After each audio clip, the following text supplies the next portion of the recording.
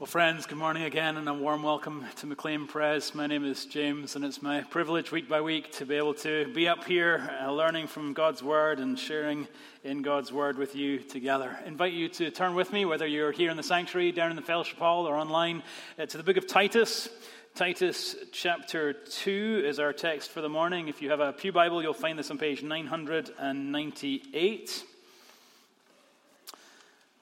As you turn there, let me say if you were with us last week, as promised, we did buy more copies of Jesus, Justice, and Gender Roles. If you're here in the sanctuary, you can find them at the Book Nook. If you're in the fellowship hall, there's a table at the back. You can find those copies on. We'd love for you to pick up a free copy and take that home if you're intrigued to read up more on last week's topic. This week, though, let's give our attention to Titus chapter 2. We're going to read the whole chapter, verses 1 through 15. But as for you, teach what accords with sound doctrine.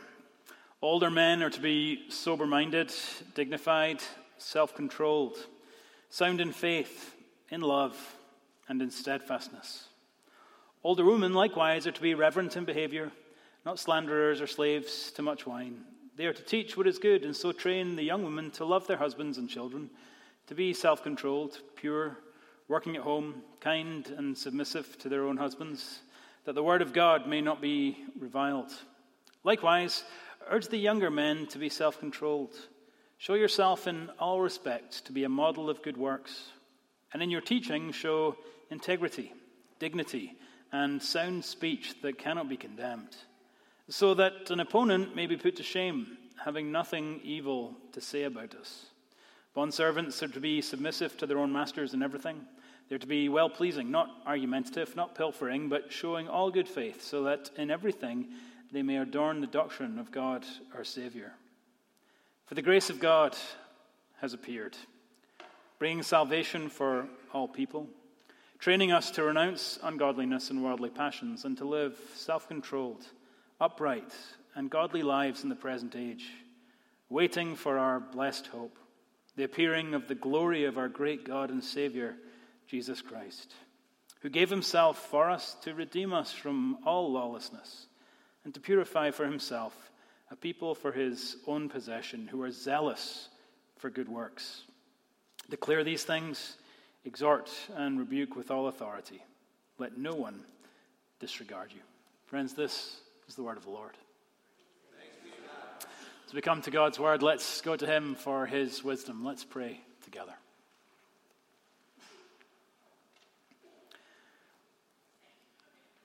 Father, we do believe that every word that has ever come from your mouth is for our good. And so would the words of my mouth and the meditation of our hearts be acceptable in your sight, O Lord, our rock and our Redeemer. We pray in Jesus' name. Amen. So a couple of weeks ago, I was having dinner with three friends here in the area around the table. There was a pastor and a scientist and a journalist, and then one of those DC types who you know well but still can't really explain what they do and really don't really have any idea how they actually make a living. Well, here we are, we're sitting down having dinner together when one of them turns to one of the other guys and says, you know, this might sound a little strange because, as you know, I'm an atheist, but I'm really glad that you're a Christian.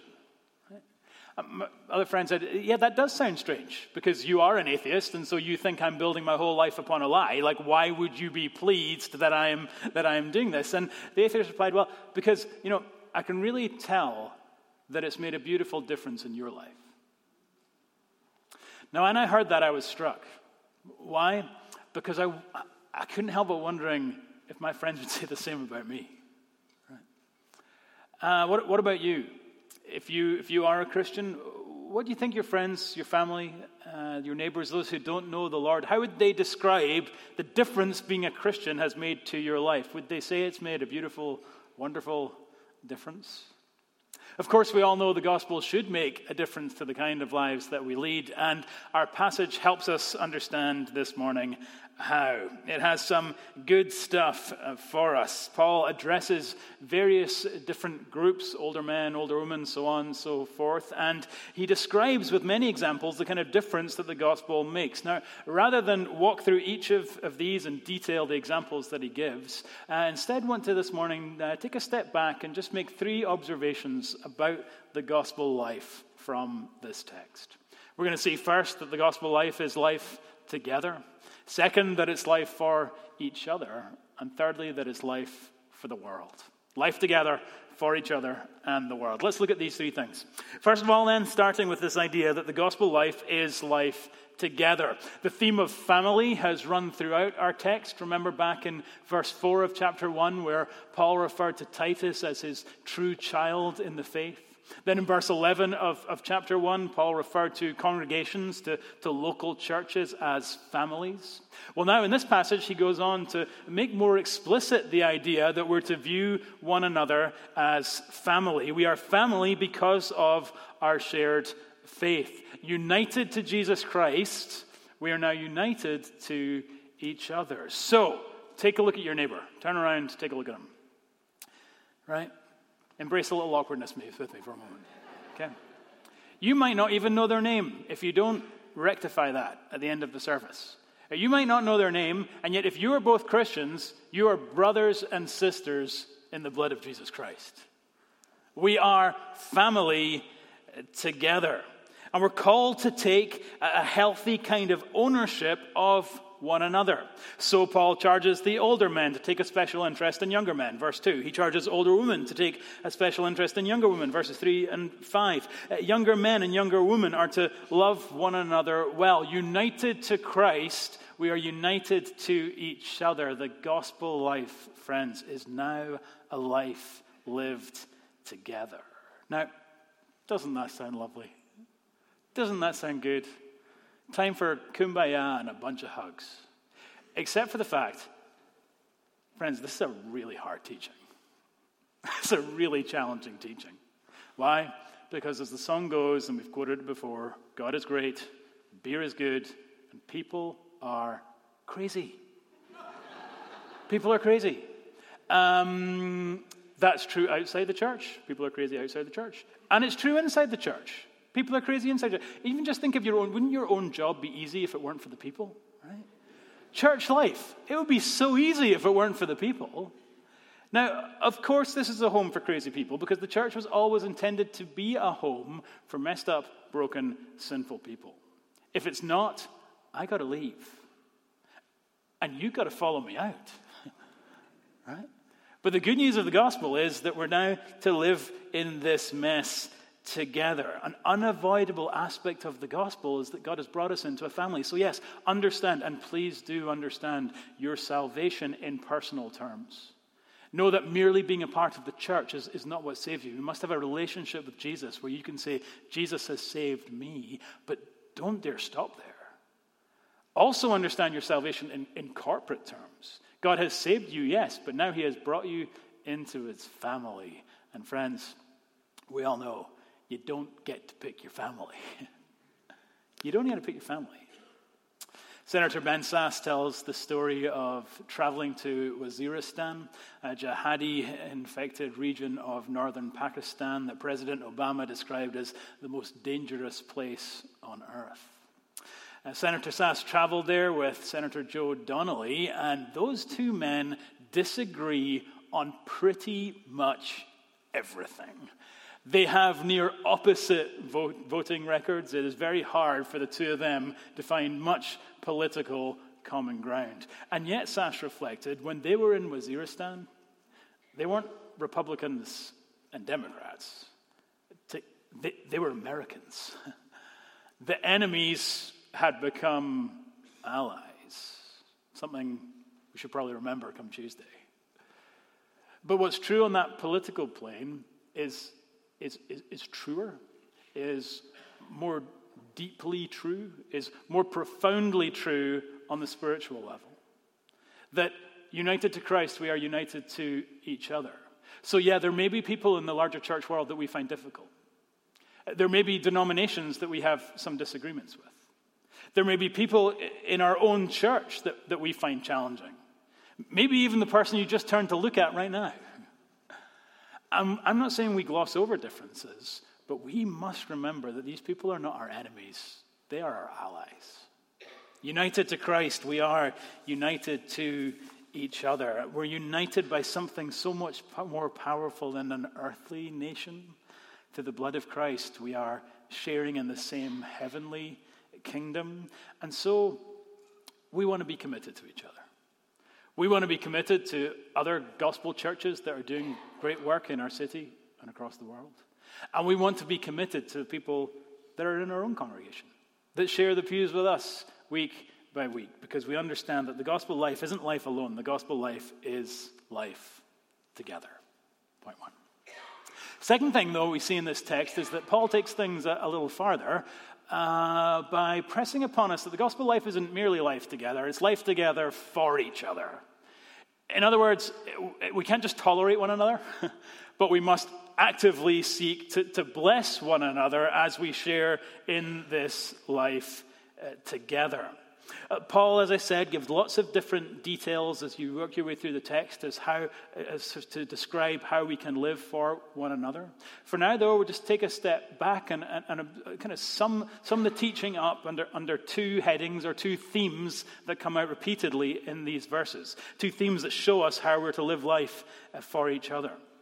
The first theme is this theme of self-control. I wonder, as we read through the text, if you noted that came up again and again and again. The Greek term has this idea of curbing your own desires, your own passions, in order to produce a specific end. So take an athlete, for example. They exhibit great self-control. An athlete will train when they're tired. They'll say no to candy even when it's Halloween. Why? Because when the day of competition comes, she wants to be able to perform at her best. So she's curbing her desires and her passions in order to produce a specific end. Well, this term, self-control, and its cognates appear 4 times in the 10 verses 1 through 10. Older men, verse 2, older women, verse 4, younger women, verse 5, younger men, verse 6, are all taught to have self-control. We're all to take responsibility for ourselves and for our own behavior, to curb our own desires, to curb our own passions in order to produce a specific end. Well, what is that specific end? The second theme we see in our text, where after this theme of self-control, we see this theme of mutual submission. The term appears 3 times in our verses, verse 5, verse 9, and then actually verse 1 of chapter 3. And let's together as a family just embrace the awkwardness of the reality that this term submission is often unpopular in the church, and perhaps even more so in our culture. Unpopular and understandably so, because it has sometimes been taken and applied to women without the corresponding command to men. And that approach, the unpopularity of it, is actually unfortunate because the Bible doesn't teach that. The Bible doesn't teach a one-way street. And what the Bible, in fact, does teach about submission is compelling. Let's look at it together. First of all, we see that in this text, this idea of submission is applied to both genders, to women in verse 5, to men in verse 9, and then to everyone in verse 1 of chapter 3. And the same thing happens in other passages, most famously in Ephesians 5:21, where before discussing marriage, Paul says, hey, submit to one another out of reverence for Christ. He goes on to say, wives, this is what that kind of submission looks like, and husbands, this is what that kind of submission looks like. But the idea, the principle is submit to one another. So submission doesn't belong to one gender or to other, but to both. Women are to submit to men, yes, but men are to submit to women. And more than that, men are to submit to other men, and women are to submit to other women. We're all to submit to one another out of reverence for Christ. Okay, what does it mean, though, to submit? Well, this is why I said the term is a compelling one. It means to take a secondary place to, or conversely, we could say it simply means to put the other person first. To take a secondary place, or to put the other person first. That's what it means to submit. So, in other words, when we take a step back and look at this text thematically, we see that it's calling us to have self-control, to curb our own desires, our own passions, in order to put one another first. Self-control and submission. And so he addresses the details. Older men, hey, older men, get out of your own heads. Don't think about yourself so much. Think about other people, particularly the younger men who need your help to figure out what it means to live lives of love and integrity. And an older woman, Also, don't think of yourself. Think of others. Particularly, think of the younger women, that you might help them to live lives of love and dignity. Likewise, younger men, don't be thinking of yourselves, but devote yourself to, verse 7, good works for the sake of the broader community. And of course, younger women, do the same. Don't be thinking of yourselves. The text then says, think particularly of your husband and your children if you have them. Now, quick time out here, right? Whose idea was it to teach through Titus? Right? Quick time out here. It's in this context of mutual submission that we should understand, this context of putting one another first, that we should understand verse 5 where it says there's this call upon young women, you see it there, to work at home. Be self-controlled, pure, working at home. Now, there's a lot of emotion when it comes to this topic of whether both parents should work outside the home or whether one parent should stay in the home, and if one parent should that be the mother, should that be the father? And honestly, pastorally, we see the full mix. We all know parents who feel guilty for working outside the home. And we all know parents who feel shame for just staying at home. And we all know parents who are quite happy doing exactly what they're doing. And then we all know parents, my personal favorite, who feel that everybody else should be doing exactly what they're doing. Right? We all have experiences. We all have stories to share. Now, this is probably a bigger question than we can exhaust right now. But there are a couple of things we can be clear about. And I think we ought to be clear about. First one is, remember when you come to a question like this and a text like this, remember how important it is not to read our culture back into the Bible. This is a very important principle for understanding the Word of God. It was written by a particular person to a particular people, and our goal is to understand what did the author intend for his original hearers to hear. And from there, we start to apply those principles to our lives. We want to be careful not to apply our culture back into the Word of God. And so on this question, we want to remember that, you know the idea of a single income family? Where you have one worker, like the breadwinner who goes out to work and everyone else stays at home. You know that is fantastically new on the stage of history. It is only since the Industrial Revolution that anyone had the idea of a single income family. And so this question of, well, should both parents, work outside the home, that would have made no sense to Titus on Crete and to the believers that he was addressing. Why? Because they lived a subsistence lifestyle that required all hands on deck and required everyone to work. Men, yes. Women, yes. But the children too. Everyone threw in, everyone worked, everyone did their part so that the family might flourish. So we need to not take our Western traditional understanding of what this verse might be saying and superimpose it on the text to justify an opinion that we had before we even came to it. Right? Don't read your own culture back into the Bible. Second, though, I think it is a fair application in our culture to say that if we do have family, if we do have a spouse, if we do have kids, then they should be our first priority. When you look at the Bible's teaching more broadly, this text specifically, I think we should agree that if we have a spouse, if we have kids, then they should come first. And that we ought not get so distracted by other things that are going on in life, whether that's work, whether that's play, whatever that may be, that we end up neglecting the things that matter most. And parents, we also must be careful not to get caught up in what we think our children need when maybe what they need is more time with us. That applies to mums just as much as it applies to dads. If we have family, they are, humanly speaking, the things that our lives should orbit around. Third thing I think we've been clear on, we can't read the culture back into the Bible. I think it's fair to say families should be our priority if we have them. And then the third principle is just simply that, there's no one-size-fits-all answer on this. Like we really we like that. We like black and white. And life's just gray. The family is the priority. So you have freedom to stay home and work if that's what's best for your family. And you have the freedom to go work outside the home if that's what's best for your family.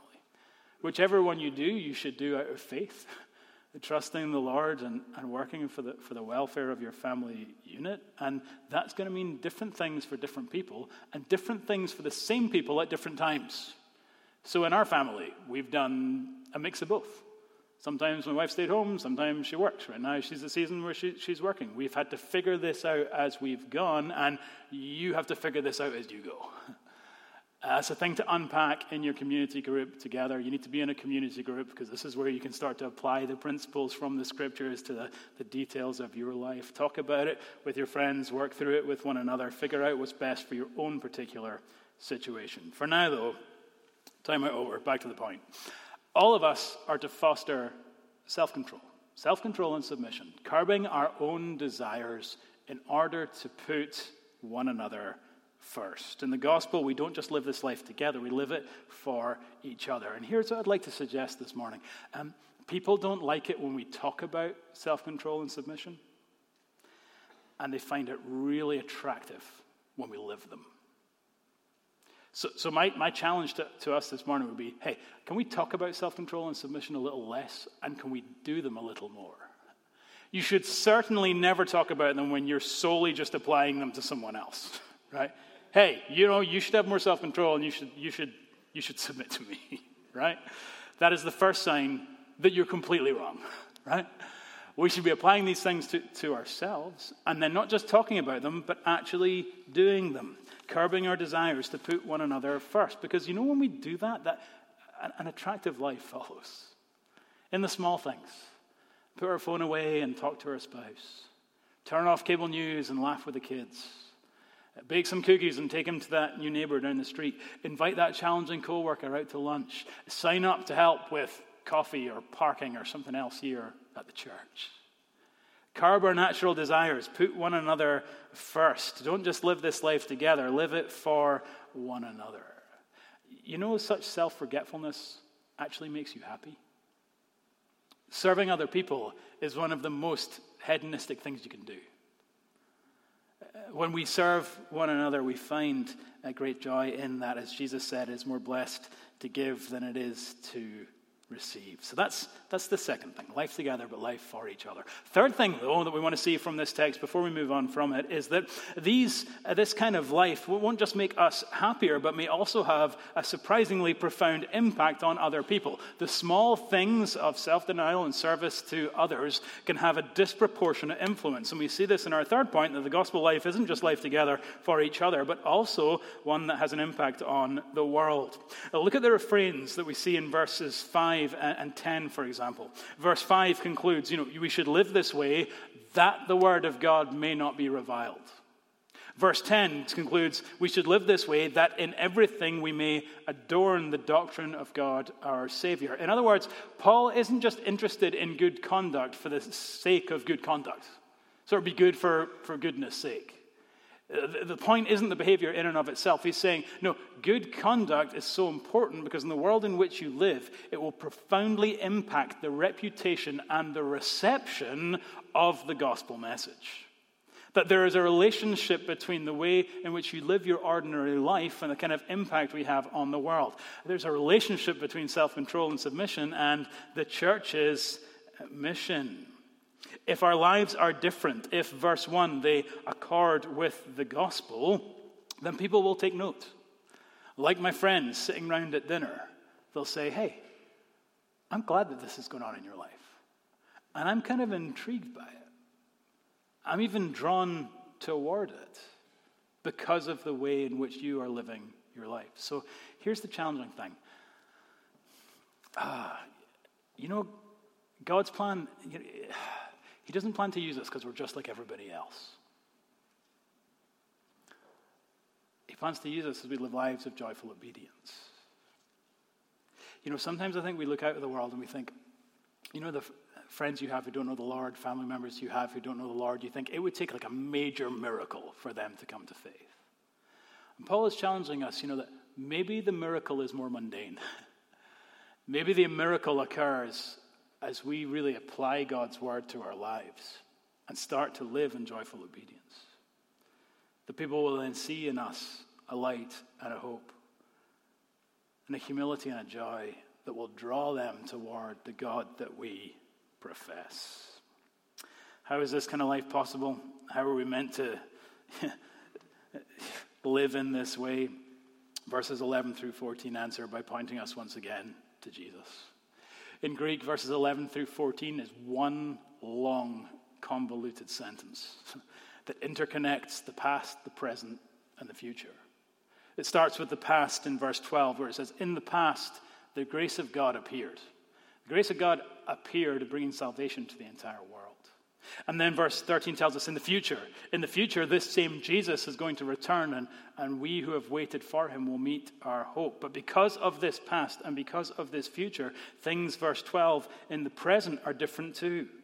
We live lives of joyful obedience before our God. The way in which we look at what Christ has done for us in the past and what he will do for us in the future changes the way that we live in the present. Jesus only ever asks of us that which he has already done for us. And that's the point of verses 11 through 14. He doesn't come and say, this is the life you got to live. Buck up, shape up, get it done, because I'm coming back. Right? He says, consider how you have been loved. Consider the glorious future that awaits. And live between those two realities. Let what I have done for you and what I will do for you change the way in which you live right now. Consider how I came to live life with you together, leaving the splendor of heaven in order to dwell among you. Consider how I did that for the other, that I had self-control, I had submission to my Father's will in order to die to make you whole. Consider how I've done this for the entire world, how I've done this that all people might come to me. And in light of this, in light of what I've done and what I'm going to do, live lives that are distinctive today.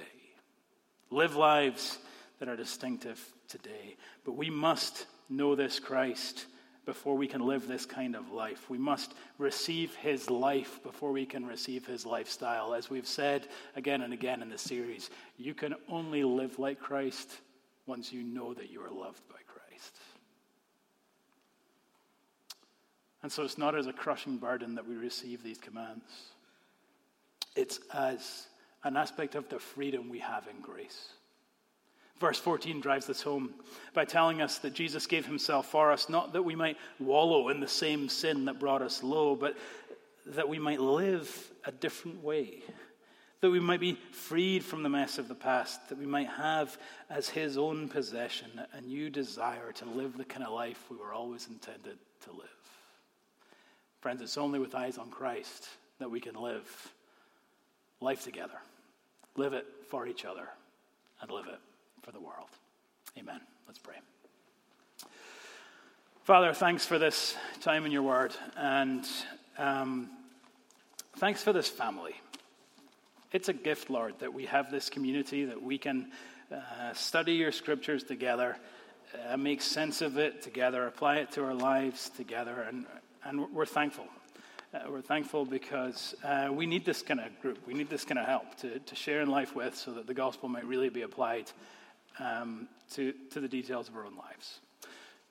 So, Father, we pray that you would do that the grace of God would appear sweet to us, and the future that awaits would be real to us, and that these realities would change how we live in the present. We pray in his name. Amen.